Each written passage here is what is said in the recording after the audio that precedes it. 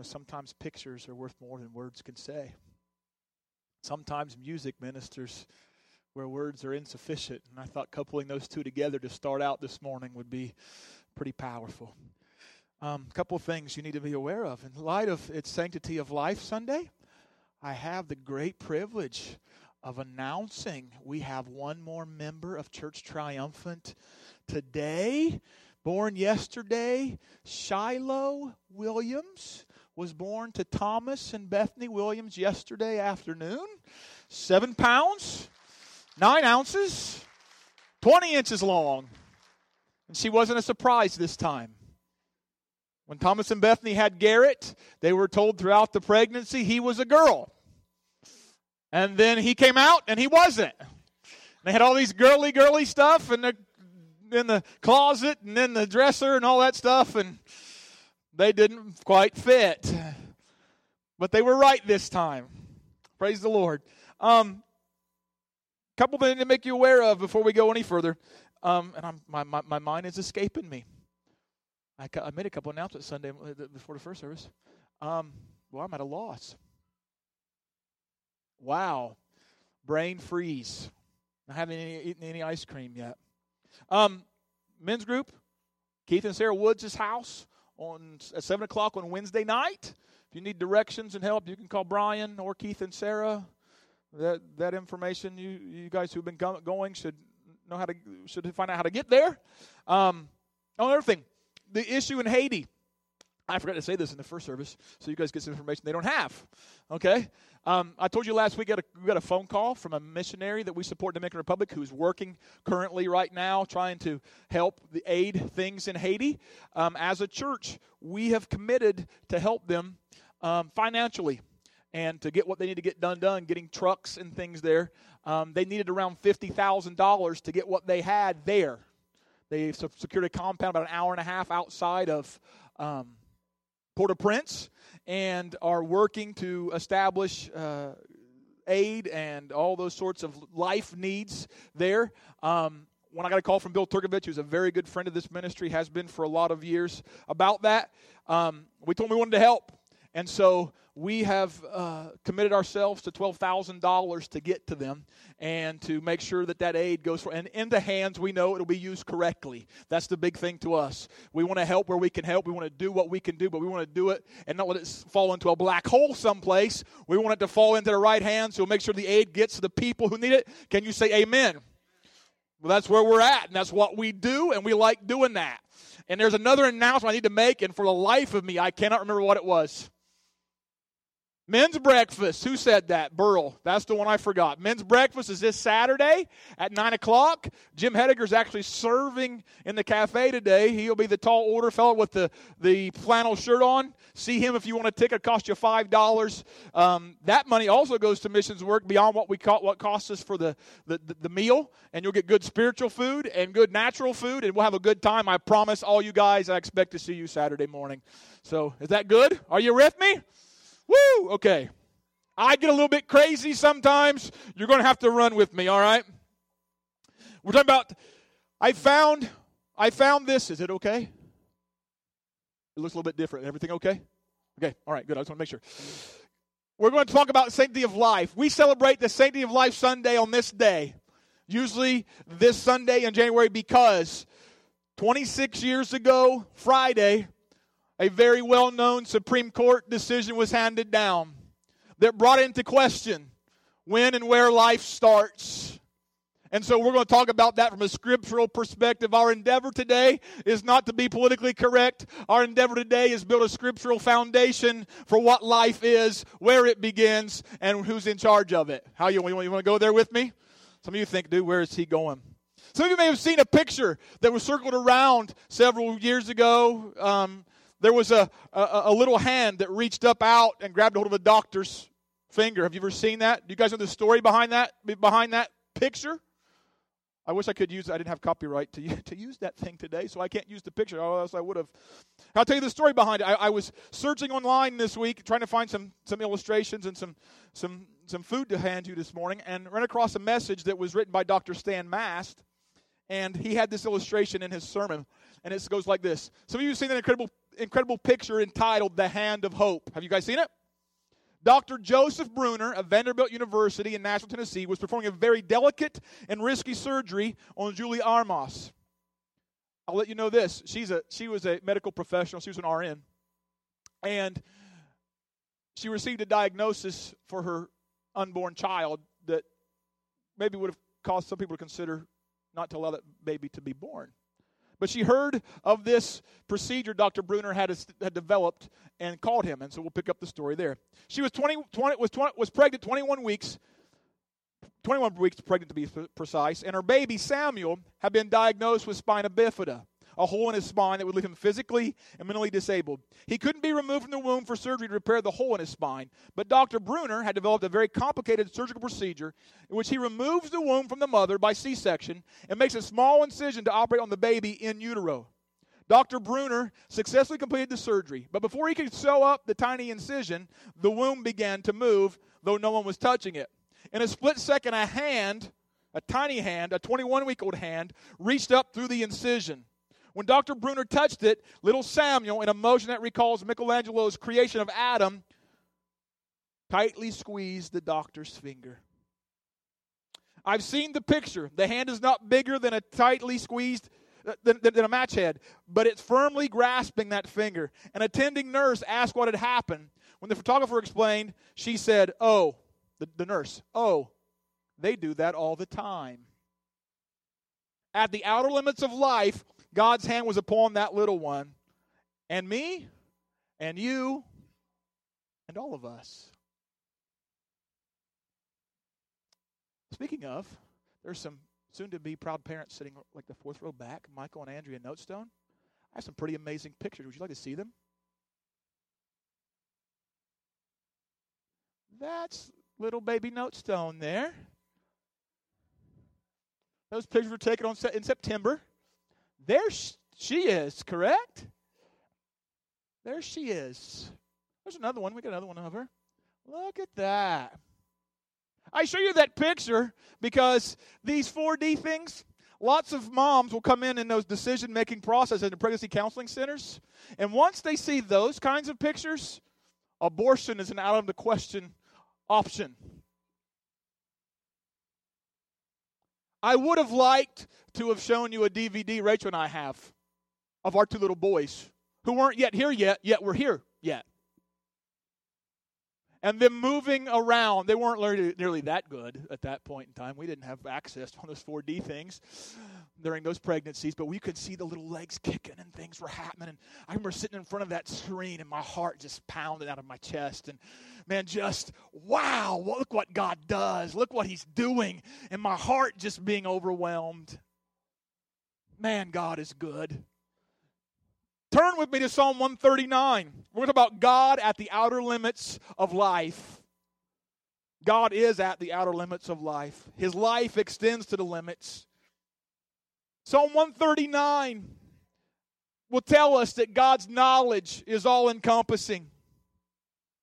We're going to read there starting in verse 1, and for the first segment, we'll stop at verse 12. And so if you're with me, let's begin to read.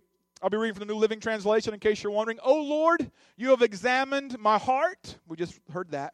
You know my heart, right? And you know everything about me. Now you guys heard a brief instance that God did not call me to worship ministry. You know when I sit down or when I stand up. You know my thoughts even when I'm far away. You see me when I travel and when I rest at home. You know everything I do. You know what I'm going to say even before I say it, Lord. You go before me and you follow me. You place your hand of blessing on my head. And he says, such knowledge is too wonderful for me, too great for me to understand. I can never escape from your spirit. I can never get away from your presence. If I go to heaven, you're there. If I go down to the grave, you are there. That's a significant statement because he references that a little bit later. We'll talk about it. You are there. If I ride the wings of the morning, if I dwell by the farthest oceans, even your hand will guide me and your strength will support me. I could ask the darkness to hide me and the light around me to become night, but even in darkness, I cannot hide from you. To you, the night shines as bright as day. Darkness and light are the same to you. Man, that's a mouthful about the power and the love and the care and the concern of our Father. Wow. His love is all-encompassing. His knowledge is all-encompassing. He knows all of our actions. In the Bible Knowledge Commentary, it says this. He references his samples of how well God knew David. It says the Lord, and in that Psalm 139, it keeps referring to you. And in the Hebrew, that you is emphatic. It's a powerful statement. You know my comings and my goings. And David's you knew every move he made. The two opposites of sitting and rising represent all of his actions. There's a figure of speech known as I can't even pronounce that. Amerism? Somebody who's a language professor, tell me. God knew not only David's actions, he also knew David's motivations afar. And that evidently means not by space, but by time. His daily activities were thoroughly familiar to the Lord. The opposites of going in the morning and lying down at night represent the whole day's activities. But one of the samples that epitomizes God's omniscience is in verse 4. Before the psalmist could frame a word on his tongue, the Lord was thoroughly familiar with what he was about to say. Wow. God, He knows our actions. He knows our locations. He knows what's on the inside of us. Even when we tried to hide in the darkest of situations, He knows where we are. He knows what we are doing. And He knows who we are. We cannot hide. And for some of you sitting here this morning, that may be a scary, scary thought. Maybe you've been trying to hide from Him and you just can't seem to find a place. But you know what? That's good. Because He loves you. You cannot hide from Him. David says these words in verse 6. He talks about how amazing it is. It's amazing. He says, such knowledge is too wonderful for me, too great for me to understand.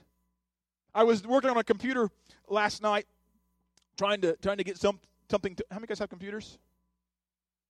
How many of you guys like your computer? You guys really like your computer? I'll bet tomorrow you won't. Half of you won't. You know how computers act. They're really finicky, right? I was working on something, trying to get something to happen, and I was messing around on a computer, trying to get this file to be burnt to this CD and different things, and I was trying to get some things, and I was getting really frustrated. It was supposed to be really simple, you know. Then I realized I kept trying. Let me read you something. This is where I'm going. Listen, in a book called The Wisdom Literature in the Psalms by J.E. Smith, he talks about this, and it says, God knows the spoken word which men can hear. He also knows the true meaning and the secret thoughts which prompt its utterance. David feels that God has hemmed him in on all sides so he cannot escape. God holds him in His grip. He exercises authority over him. Such infinite knowledge baffles human thought. It is inaccessible to man. I kept trying to put this stuff on this CD, on this DVD. Oh, and I just it kept saying it was working. Then I go and the CD's blank, and I'm like, what is going on? You know what I figured out? Neither the software nor the hardware were compatible. It was inaccessible. Okay? It kept saying that. It's inaccessible. I'm kept going, okay. You know what I mean. Sometimes in our minds, we're trying to comprehend. God is so much above us. Right now, the thought that God knows our thoughts before we think them. He knows our words before we utter them. Right now, your brain's going, dude, how does He know what I'm going to say even before I form the thought to even think what I'm going to say? How does He know that? What is it going? Listen, that seems inaccessible to you maybe, but listen, He absolutely does. He knows the beginning from the end and everything in between. It should astound us and amaze us. We should be in awe of Him right now because the great thing about that, He knows all those details. He loves us anyway. And He still died for us. He sent His Son. In spite of all that knowledge, understanding of who we are, how weak we are, how evil we can be sometimes, He knows. You know, I'm just glad He doesn't throw our thoughts up on the screen sometimes like I'm doing there. Aren't you glad of that? You know, like those tickers in Times Square or something. You're walking down the street, there's this thing going across your face where everybody's looking at you, and everything you know is going, oh, great. You know, He knows all of that, but He is still able to love us anyway. That should amaze us. And He still cares and He's still concerned. But you know what is amazing? His knowledge of us goes way, way, way beyond that. His understanding, knowledge, and care go even further than that. Psalm 139, let's look at verse 13. You made all the delicate inner parts of my body and knit me together in my mother's womb. See, the Bible says in verse 12, it says, even in darkness I can't hide from you. And here in a minute, we want to talk about how David talks about God forming him in the darkness of his mother's womb. We cannot hide. Even the smallest part of us, even the most delicate, intimate part of us that was formed that nobody else could see, God could see. Wow. You knit me together in my mother's womb. Thank you for making me so wonderfully complex. David writes, your workmanship is marvelous. How well I know it. You watched me as I was being formed in utter seclusion, as I was woven together in the dark of the womb. You saw me before I was born. That's at the beginning of life. Now look at the next line. Every day of my life was recorded in your book. Every moment was laid out before a single day had passed. God's life extends to the limits. It extends clear to the time of our conception, actually even before. Have you guys ever heard that statement? Before you even a glint in your father's eye. You ever heard that? It's true. It's absolutely true. We'll talk about that in a minute. Before you were even a thought, God knew you. It's crazy. His life, His love extends to the limit on one direction, and it extends to the limits on the other direction. He is the giver of life, and we have no business trying to make it or take it. Make it or take it. And I know we're getting in some creepy areas now. It weirds me out, some of the stuff we're trying these days. Cloning folks and doing things like that. Oh, my goodness. The concept of determining when and how people should live. And oh, man, I just get scared out of my mind thinking about where that could end up. But you know what? God's in control. He's got it all under control. Psalm 71 verse 6 reads like this. Yes, you have been with me from birth. From my mother's womb, you have cared for me. And the psalmist says, no wonder I am always praising you. And he puts an exclamation point on it. They use some funny terminology these days to talk about what a baby is or isn't. Have you heard the term a product of conception? Or the contents of the uterus? Sounds really personal, doesn't it? Huh? Really, really personal. I want to tell you a story about, the next line says, even a product of conception has had the oversight of God's care. Listen to this story I found. For almost 3 decades, Calvin College professor Pete, and I cannot pronounce his last name, it's like Tigchalar, I think, has had a 3-month-old fetus encased in plastic that he uses in human biology classes. Now check this out. You ought to go to COSI, the Center of Science and Industry. There's this room in COSI called Life. Okay? In Life, they have exactly what this story's talking about.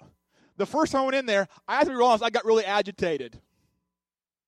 I started looking, and they had these every stage, from here all over. And they really have this neat, where you can, there's they've got this molded thing that shows you how birth takes place. It's really pretty cool. There's a video screen where they walk you through some people who are dealing with some issues during their pregnancy and how they were able to tend to the wife or to the mom and the child and get them here healthily and stuff like that, and decisions that were made. And the first time I walked in that room, I saw those little plastic cube things. And I started to bawl. I was standing there in COSI trying to keep it all together as a macho dad would. And I'm watching these little pictures. They're not pictures. They're like the real deal. They're real babies. They at every stage of development while they're in the uterus. And I thought, my initial inclination, I'm just like the rest of you, I can jump to conclusions sometimes. Where did they get those? And And as I was doing some research and reading, I found out that there have been, according to the literature, there have been mothers who had lost babies at different stages and had willingly donated them. And so for the cause of making sure people knew what was going on in there, which made me feel a lot better. And here this professor at Calvin College, teaches biology, has this 3-month fetus in there. Before one of my classes last year, he writes, a student asked if I still had the 3-month fetus encased in plastic that I usually show my students taking biology. I said I did, and she asked if she could see it. I invited her into my office and asked her how she knew about it and why she wanted to see it. The young lady said that I had shown it to her mother, a former student, a generation ago. And though I did not know it at the time, this student was about 3 months pregnant. This confused and panicked mother told me that she had visited Planned Parenthood and was told about the product of conception and the contents of the uterus that she had within her. She was advised to have an abortion and had one scheduled for the following morning. After viewing the fetus and seeing the tiny fingers, facial features, eyes, outline of the liver, and many other features and characteristics of humans, she realized she had more within her than a product of conception. She canceled the scheduled abortion, continued with her pregnancy, and eventually gave birth to a beautiful baby girl. And the girl looks up at the professor and goes, I am that girl. The student informed her mother, the student informed me, thanks for my life, she said. I assured her that I did not give her life, but simply gave her mother the information to make an informed decision. In this season, and he wrote this around Christmas time, in this season when we celebrate the birth of someone who came to give each of us eternal life, I am reminded that unwed Mary would have been the perfect candidate for a similar procedure. Let that sink in for just a second. Unwed Mary would have been a similar candidate for that procedure. I am thankful that her response was, I am the Lord's handmaid. Be it to me as you say. And he says, have a blessed Christmas. And that was written during the exam week, December 2003. See, God's watched over us all from the beginning. Before we were thought of, before we had a chance to utter words or do anything, he knew us. Listen to these words. In this Bible, there's a book called Job. It is the earliest written book of the Bible. It was written before Genesis. It was written before Exodus. It was written before Leviticus, Numbers, and Deuteronomy, and all those things. It was written before them. Moses came sometime after Job. And Job, in verse 9 through 12 of chapter 10, talks about this idea of life. Listen to this. Job 10, 9 through 12. Remember that you made me from dust. Will you turn me back to dust so soon, he asked. You guided my conception, and you formed me in the womb. You clothed me with skin and flesh. You knit my bones and sinews together. You gave me life and showed me your unfailing love. My life was preserved by your care. I found in a couple commentaries some interesting information, some verbiage that I thought I'd share with you. That same book I referred to a minute ago by J.E. Smith called The Wisdom Literature in the Psalms, he talks about Psalm 139:13 through 16. He says this, God must know David perfectly, for he knit him in the womb of his mother. He praises God because of the wondrous nature of his physical body and mental capacity. He had been fashioned with skill and care, the Bible says, in the lowest parts of the earth, which was the womb, which is so called because it is dark and mysterious, just as the grave or Sheol. Now listen to these next lines this gentleman writes. Even when he was in the form of an undeveloped embryo, God had his future mapped out in his book of providence. Here is clear expression of belief that an ideal plan of life has been providentially marked out for every individual. Matthew Henry reads like this, the glory of it here is given to God, entirely to him, for it is he that made us, and not we ourselves. I will praise the author of my being. My parents were the only instruments of it. Were only instruments of my being. God was the one who formed and shaped me and created me. He put my DNA together. My parents just happened to be the joyous recipients of the tools to make that happen. Does that make sense? And he says this, it was done under the divine inspection. My substance, when hid in the womb, nay, when it was yet but small, in the forming an unshapen embryo, it was not hidden from thee, O God. Thy eyes did see my substance. By the divine operation, as the eye of God saw us then, so his hand wrought us. We were his work. According to the divine model, in the book of all my members were written. Eternal wisdom formed the plan, and by that almighty power raised a noble structure, he says. So it's not about God saw us as we were being formed. When no man knew what we would be or what we would look like, what kind of character we would have, what kind of personality we would possess, what kind of talents and giftings, God was taking great care and concern to put the correct pieces of the puzzle together. Man, that's amazing thought. And it's been that way from the very beginning. It's been that way. It has been that way. From the beginning, God has taken man and done that with him. Human life is not like the rest of creation. Human life is not like the rest of creation. God created all of creation with a word from his mouth. God went around in Genesis chapter 1, he said like this: dogs, be. Cows, be. Whales, be. Trees, grow. Light, be. And he just spoke and things happened. He creates great power. He has great power. He is omnipotent. He is omniscient. He is everywhere all at the same. He's amazing. All it took was an utterance. But we find that he did something a little bit different with this human race thing. He did something completely other than that. God intimately created man to resemble himself with the touch of his own hand and the breath of his own mouth. Let me say this. I'm not against the rest of creation. Okay? Let me just make that perfectly clear. I have hunted on occasion. I have fished on occasion. I don't think you should just take life for the sake of taking life, regardless of what life it is. God created all of it. You understand what I mean? I don't know. I'll tell you a story about myself, okay, just so everybody knows where I'm coming from. My parents were sitting over here at the first service, and they could vouch for me on this, because some of you are going to think I'm a crazy, I'm a weirdo. I've hunted. I've shot a deer before. I'm not very good at hunting or fishing. As a matter of fact, I don't even call myself really a hunter or a fisherman. I just say I do that every now and then, because I've only really been successful a few times. And so I'm a fisher. I'm not a catcher. I don't catch much. And most of the time I spend out in the woods, I spend out praying and doing stuff like that, because I'm not seeing much of anything else to do anything else with. Anyway, and we do eat what we take in. So it's, the Lord said it's okay in Genesis, so I'm all right with that. Okay. Anyhow, one day when I was a kid, I was about 14 or 15 in high school. We lived in Florida at the time. And in Florida, you guys ever been to Florida? They got these things that run around like on the sidewalks and up the sides of buildings and your car and all other kinds of other places, and they're about that long, and they're kind of fun to play with, really. I've played with many of them over the course of my life. You can cause them to break their tails off and different things of that nature. They'll grow back. Don't worry about it. It's going to be okay. But one day I was in our garage, and I was doing something, and there was a little baby lizard about that long, something about like that. And he was on my bike, and I was trying to get my bike. I know I was about 14 or 15 because I was in high school, but I wasn't quite driving yet, and I was getting my bike out of the garage. And so I thought, I just do like you do when you got a bug or something around. You know what I mean? You just kind of take that thing and just get him off of there. You know what I mean? Well, I did that.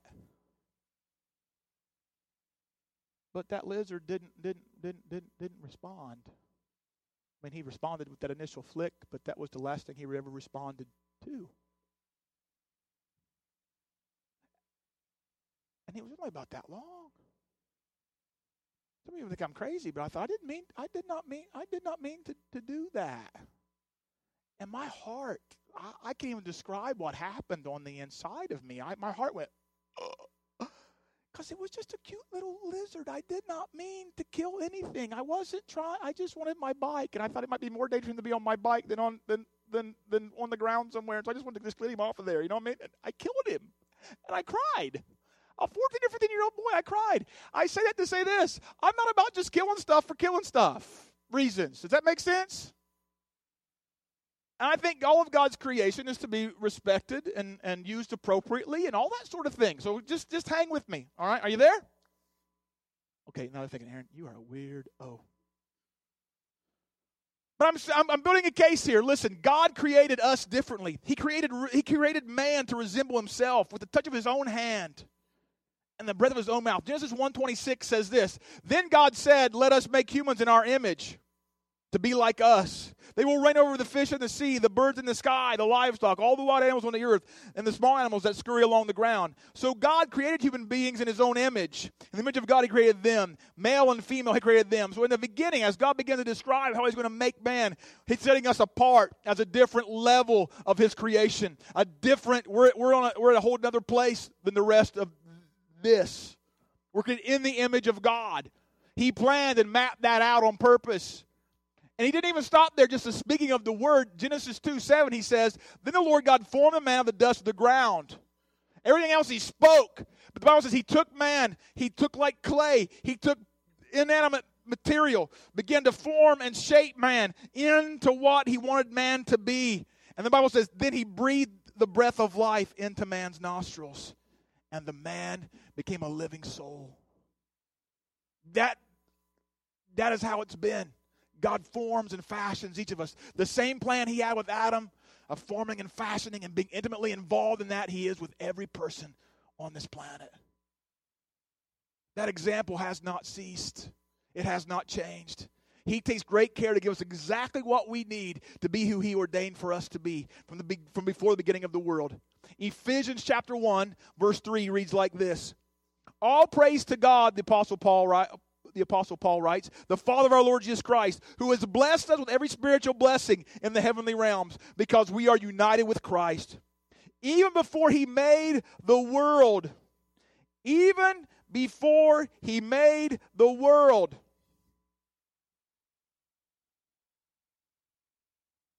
Even before he made the world, God loved us.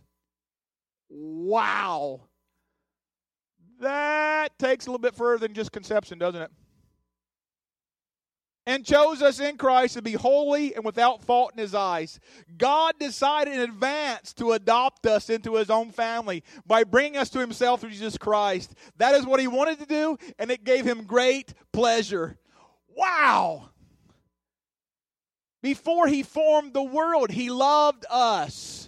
That means before you were a glint in your father's eye, God knew who you were. He made a conscious decision. The Bible said he chose us. Wow. Wow. And then he took great care in forming that person. How do you know that happened? Well, there are examples all over the Scripture where God declared what certain people would be and what they would do. And don't you know it really happened? Let's look at a few of them just real quick. And you can look at the references later. I just gave them to you so you can follow along. Let's think about a guy named Isaac. He was ordained to be the bloodline into Christ, and you can read about it in Genesis. There are several passages there. There was a guy named Jacob who was Isaac's son. The same thing is told of him. Are you with me? Are they there? He was ordained to be in the bloodline of Christ. How about this guy named Samson? Before he was born, the Scriptures tell us he was ordained to deliver Israel from the Philistines and serve God as a Nazirite judge. That's exactly what he did. He had some other problems, but he did what God wanted him to do. Samuel was ordained to serve God as a Nazirite as well. You'll find that in 1 Samuel. David was ordained to rule over Israel, and he talks about that. Now here's the one that gets me. Cyrus. All of these guys, the first 5 guys, for the most part, followed God. They had problems, they had issues, they goofed up, they sinned just like all the rest of us do. But in their heart, they were following Jesus. They were following God. This guy Cyrus, he's a whole nother dude. Because you know what Cyrus is? He's a pagan for all practical purposes. He's the king of Persia. He does not know the God of Abraham, Isaac, and Jacob. He does not worship him. He does not walk with him. He does not know him. He does not even acknowledge God very much. And you know what? In Isaiah, Isaiah chapter 44, God calls him by name and says what he will do. Listen to these words. "When I say of Cyrus, he is my shepherd, he will certainly do as I say. He will command, rebuild Jerusalem. He will say, restore the temple." Now this is written during the time of Isaiah, which is like just right before and right around the time that the Israelites are taken into captivity. So here's the funny thing about it. Probably Cyrus isn't even alive yet. He's not been born yet. And you'll find in Ezra chapter 1, starting at verse 2, it says, this is what King Cyrus of Persia says. Wow. God has even ordained the steps of a pagan unbeliever, and he ends up doing what God says do. You know what this does for me? It gives me all kinds of hope.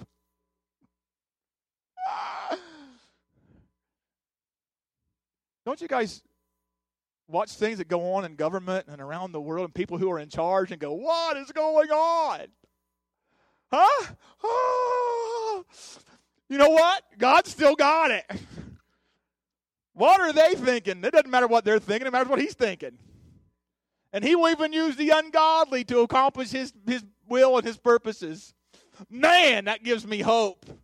I can be messed up, but he can still use me. I can even not know him, and he can still get his purposes done. But the fact that I am chasing after him and trying to walk with him means it gives him a whole lot of other access to other great, awesome, blessing type things in my life. How cool is that? Cyrus just blows me away, man. I've read that, I know, for the last year. Like, every week I think, and I go, wow, that just trips me out. Wow. There's hope. Even when you think there's no hope, there's hope.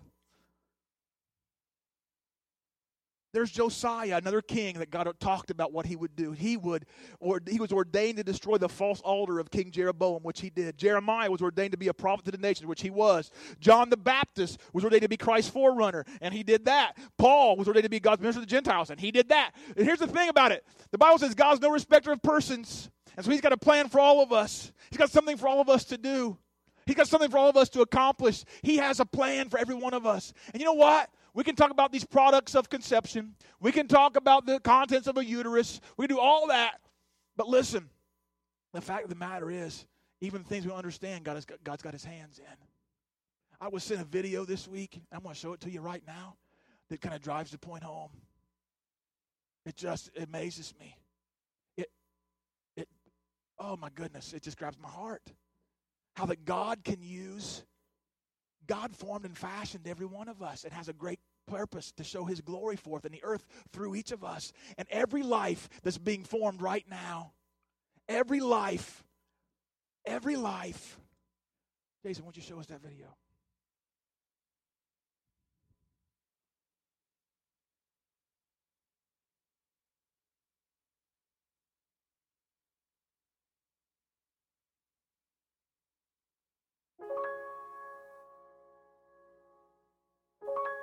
The piece is titled Clair de Lune, Light of the Moon.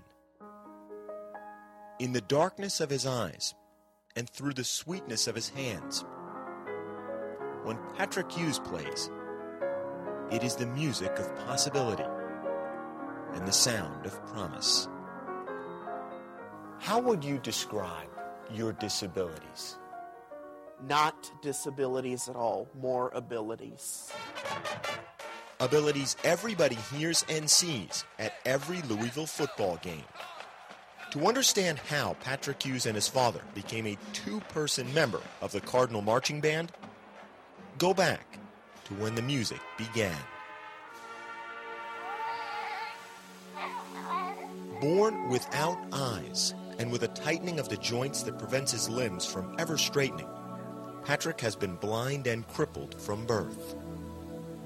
It's just countless the number of dreams that died, and my wife and I were devastated.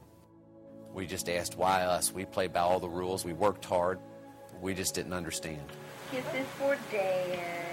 That heartbreak began to fade even before Patrick's first birthday, from his first moments at the family's piano in Louisville, Kentucky.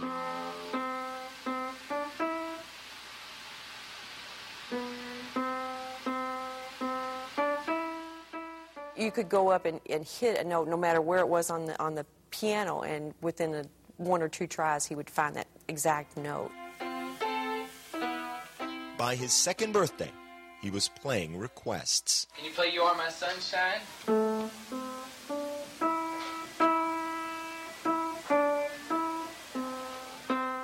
Play Twinkle.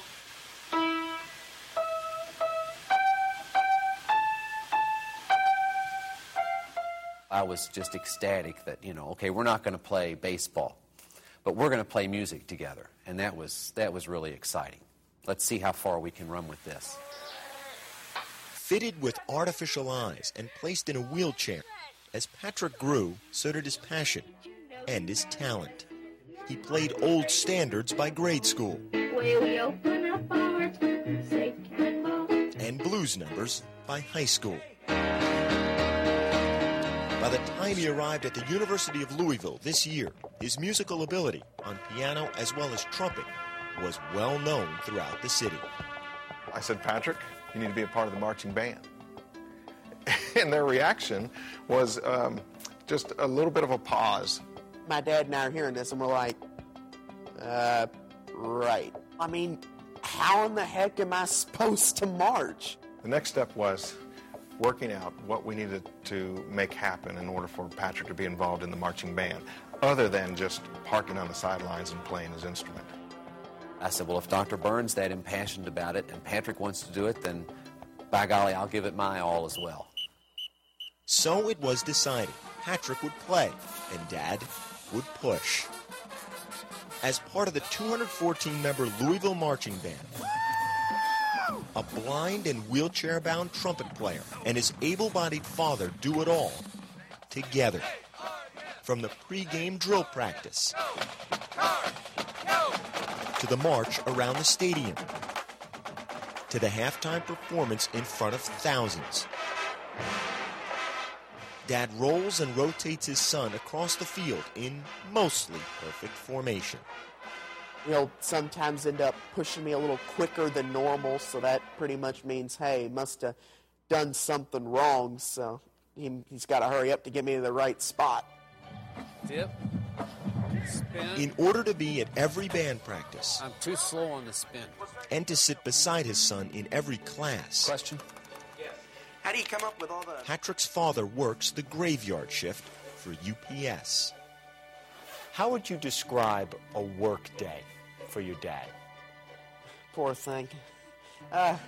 He goes to work about 11 o'clock at night, Monday through Thursday nights, and then gets in at about 6 and goes to bed at about 6 and sleeps till around 11.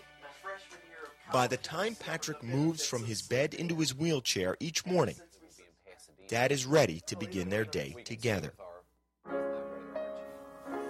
He's my hero. I've told him before. What he goes through, it's taught me that I don't really have any complaints. I guess a father couldn't ask for any more than the relationship that I have with Patrick. God made me blind and unable to walk. Big deal. He gave me the ability to, the musical gifts I have and the great opportunity to meet new people. That's your fans, buddy. Maybe when they hear him play, they recognize, wow, imagine the possibilities I didn't even consider when I saw this young man that I now know from hearing him play. So whether it be on a field playing the Louisville fight song or at the piano playing Claire de Lune, in a sense the melody is the same. Patrick Hughes plays so that we might hear the music of opportunity and the sound of potential. Wow.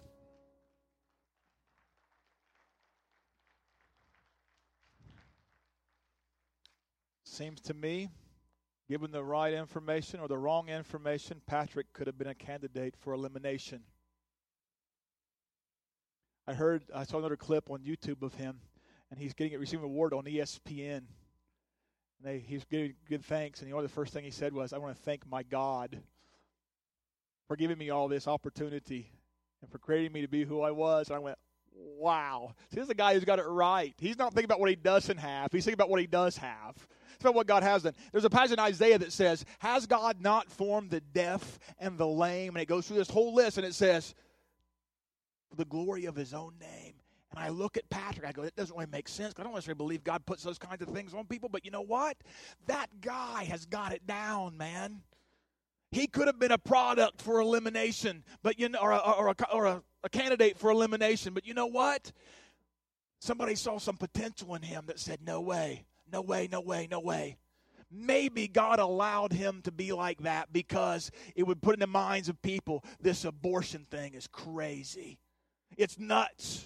Don't let that happen. Keep that from going on, because he could be discarded very easily. In this culture of death that we live in, it'd be very easy for us to go, you know what, he's not worth a whole lot.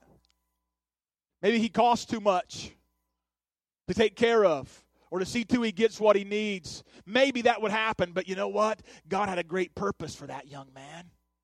He still has a great purpose for that fella.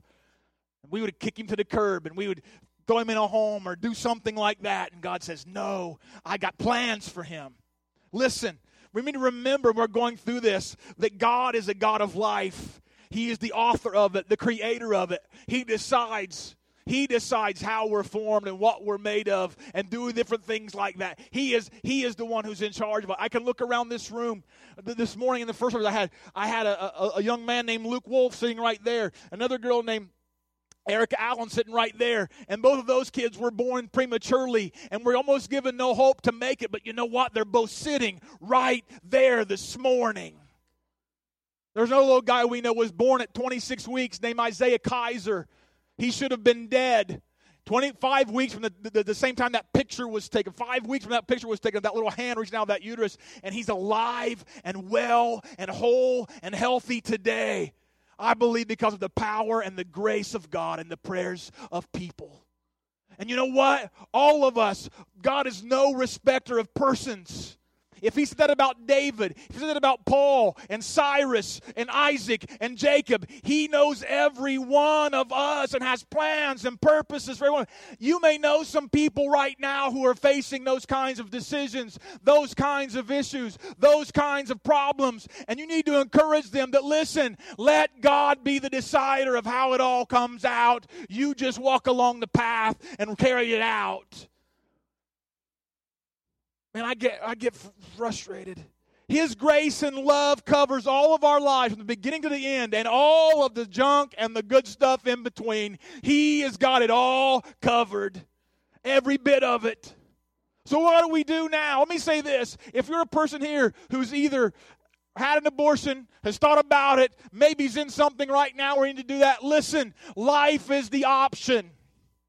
According to God, life is the option. He has known that child from the beginning. You had choice. You had choice before you made some other decisions. At that point, it's a life in God's eyes. From the very beginning, from Job to Genesis, through Psalm, all the way through Ephesians, we've read today that is God's idea. Are you hearing me? And if you've messed up like that, God's grace covers you in spite of all of that. His grace extends to the very ends of the earth. He meets you where you are. His forgiveness is supreme. His hope for you is great. Maybe you're on the opposite side of that equation. I had a father in here this morning told me after service that his third-born daughter, his fourth-born daughter, they had two, had another one. 3 months later, his wife found out she was pregnant. They were neither of them were serving Christ. They were not ready for that. Not ready at all. And they were planning to get an abortion. They had the thing scheduled. For the next morning. He was not serving Jesus. Okay, let's talk about Cyrus a little bit. Okay, he was not serving Jesus. He goes out that night before that scheduled appointment for that abortion. And guess what he does? He and his buddy live it up. He gets drunk out of his mind, spends all of his cash, comes home with what little bit of cash he has left to get this abortion done. It's not enough. His wife's mom his wife goes to her mom. She says, I need help. We got this abortion scheduled. We got to go take care of it. And she said, it seems to me like your husband don't want to go through with that. She refused to give the money. And they had a little girl. You know what happened? 3 months later, Mom left. Dad still had the two younger born girls. And now he's the grandpa of, I'm thinking, 7 or 8 grandkids now, I think. I can't keep up. I can't keep track. happily remarried, serving Christ. And he said, Aaron, even in that drunkenness, God was ordering my steps. He's bawling, sitting right there in the middle of the site, right here after service. Sad thing is, he's a little bit estranged from that daughter right now, but he still loves her. And is glad that God gave him the opportunity to have her. So if you have dealt with that or are dealing with that, God loves you. And he wants you to make the right decision. How do you get involved? Listen, pray, pray, pray, pray, pray. Pray, pray, pray, pray. We got to get this ship turned around. I had a Christian brother tell me about a year ago, we had a conversation, and he said something to the effect of, he thought it would probably okay for an abortion, even in the case of rape, because of the circumstance under which a baby was conceived.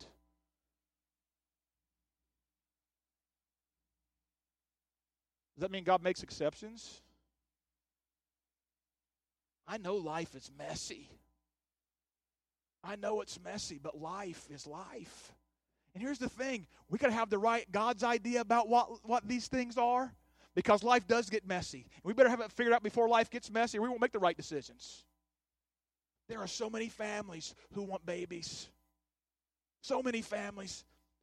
There's a family this week I know of who's gone to Elizabeth's Hope Pregnancy Counseling Center for the express purpose of being hooked up with a family who's got an unplanned pregnancy so they can adopt the child.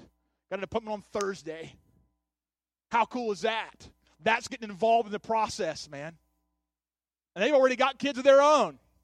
It's not like they're trying to make up for the fact they don't have kids. They already have kids. So check that out. Get involved. Pray. Vote for people who have a life idea. Listen. We are obligated as citizens of the kingdom of God to do things according to God's way. And if people will compromise on the basis of the very basis of life, where do you else think that's going to end up? Trust me, not in a good place. If they consider those lives not worthy, what happens when it comes down to yours? Well, we're not there yet. Well, we keep sliding down that slope, we'll end up there. I'm just saying. Vote for people who have a life perspective. Volunteer ministries that help people with these issues. Think about Elizabeth's Hope. I put a number on your sheet, and then on the page. You have no excuse. Let me say this. God is the author of all life. I am not one of those Christian pastors, anybody who would say, dude, we got to take out abortion doctors. No. No. No. No. God is the author and the giver of life. He determines the length of our days. We have no business getting involved in that kind of process. That is not God's way. Jesus told Peter, put your sword away, buddy. Are you hearing me? But we had better do some things on this side of the equation that we can do. That's pray. That's vote. That's get involved in the lives of other people. That's getting involved and doing the right thing.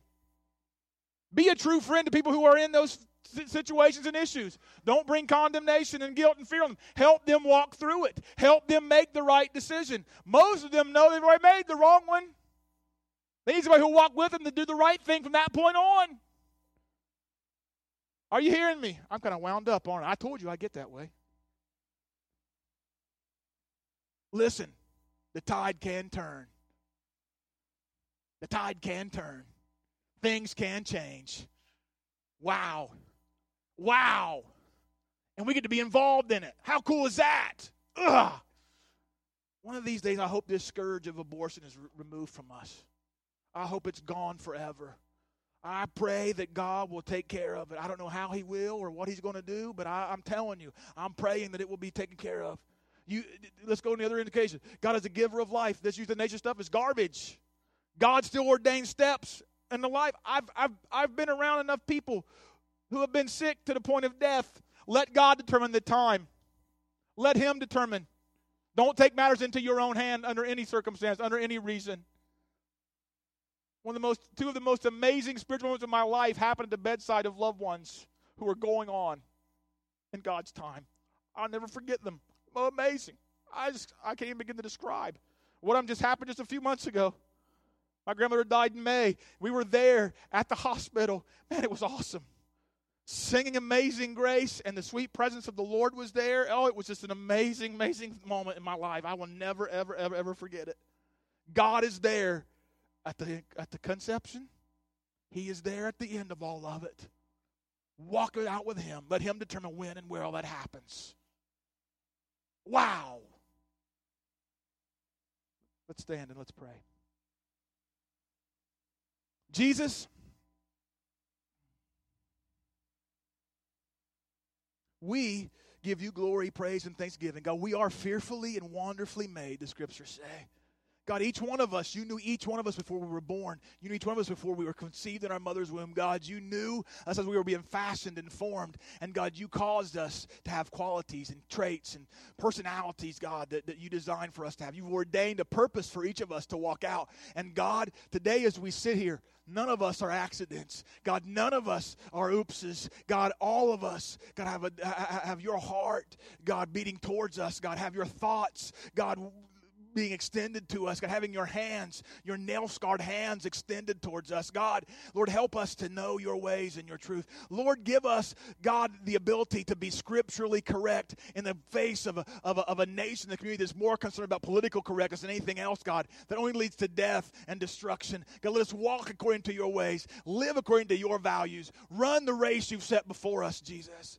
God, for some of us here, that thought of adoption is stirring something on the inside of us. Lord, I pray, God, we would get involved in that. We'd give an option of life to somebody who just seems like there is no other options. Jesus, Lord, I pray, God, for those who've had that scourge, God, upon them where they've just felt guilt and condemnation because they've entertained that thought or carried out the action of abortion or maybe not able to prevent it for somebody. Lord, I pray, Jesus, you would cause your power and your blessing and your grace as they acknowledge that before you, that, God, you will wipe them clean. You will wash them and make them whole, Lord God. And Father, that doesn't have to be there anymore. Lord, I pray, Jesus, for those who have people in their lives who are facing those circumstances, that today, Jesus, God, they would be empowered by your Spirit to speak the truth in love, to hug, and to give actions and responses to them, God, that will lead them in the right path.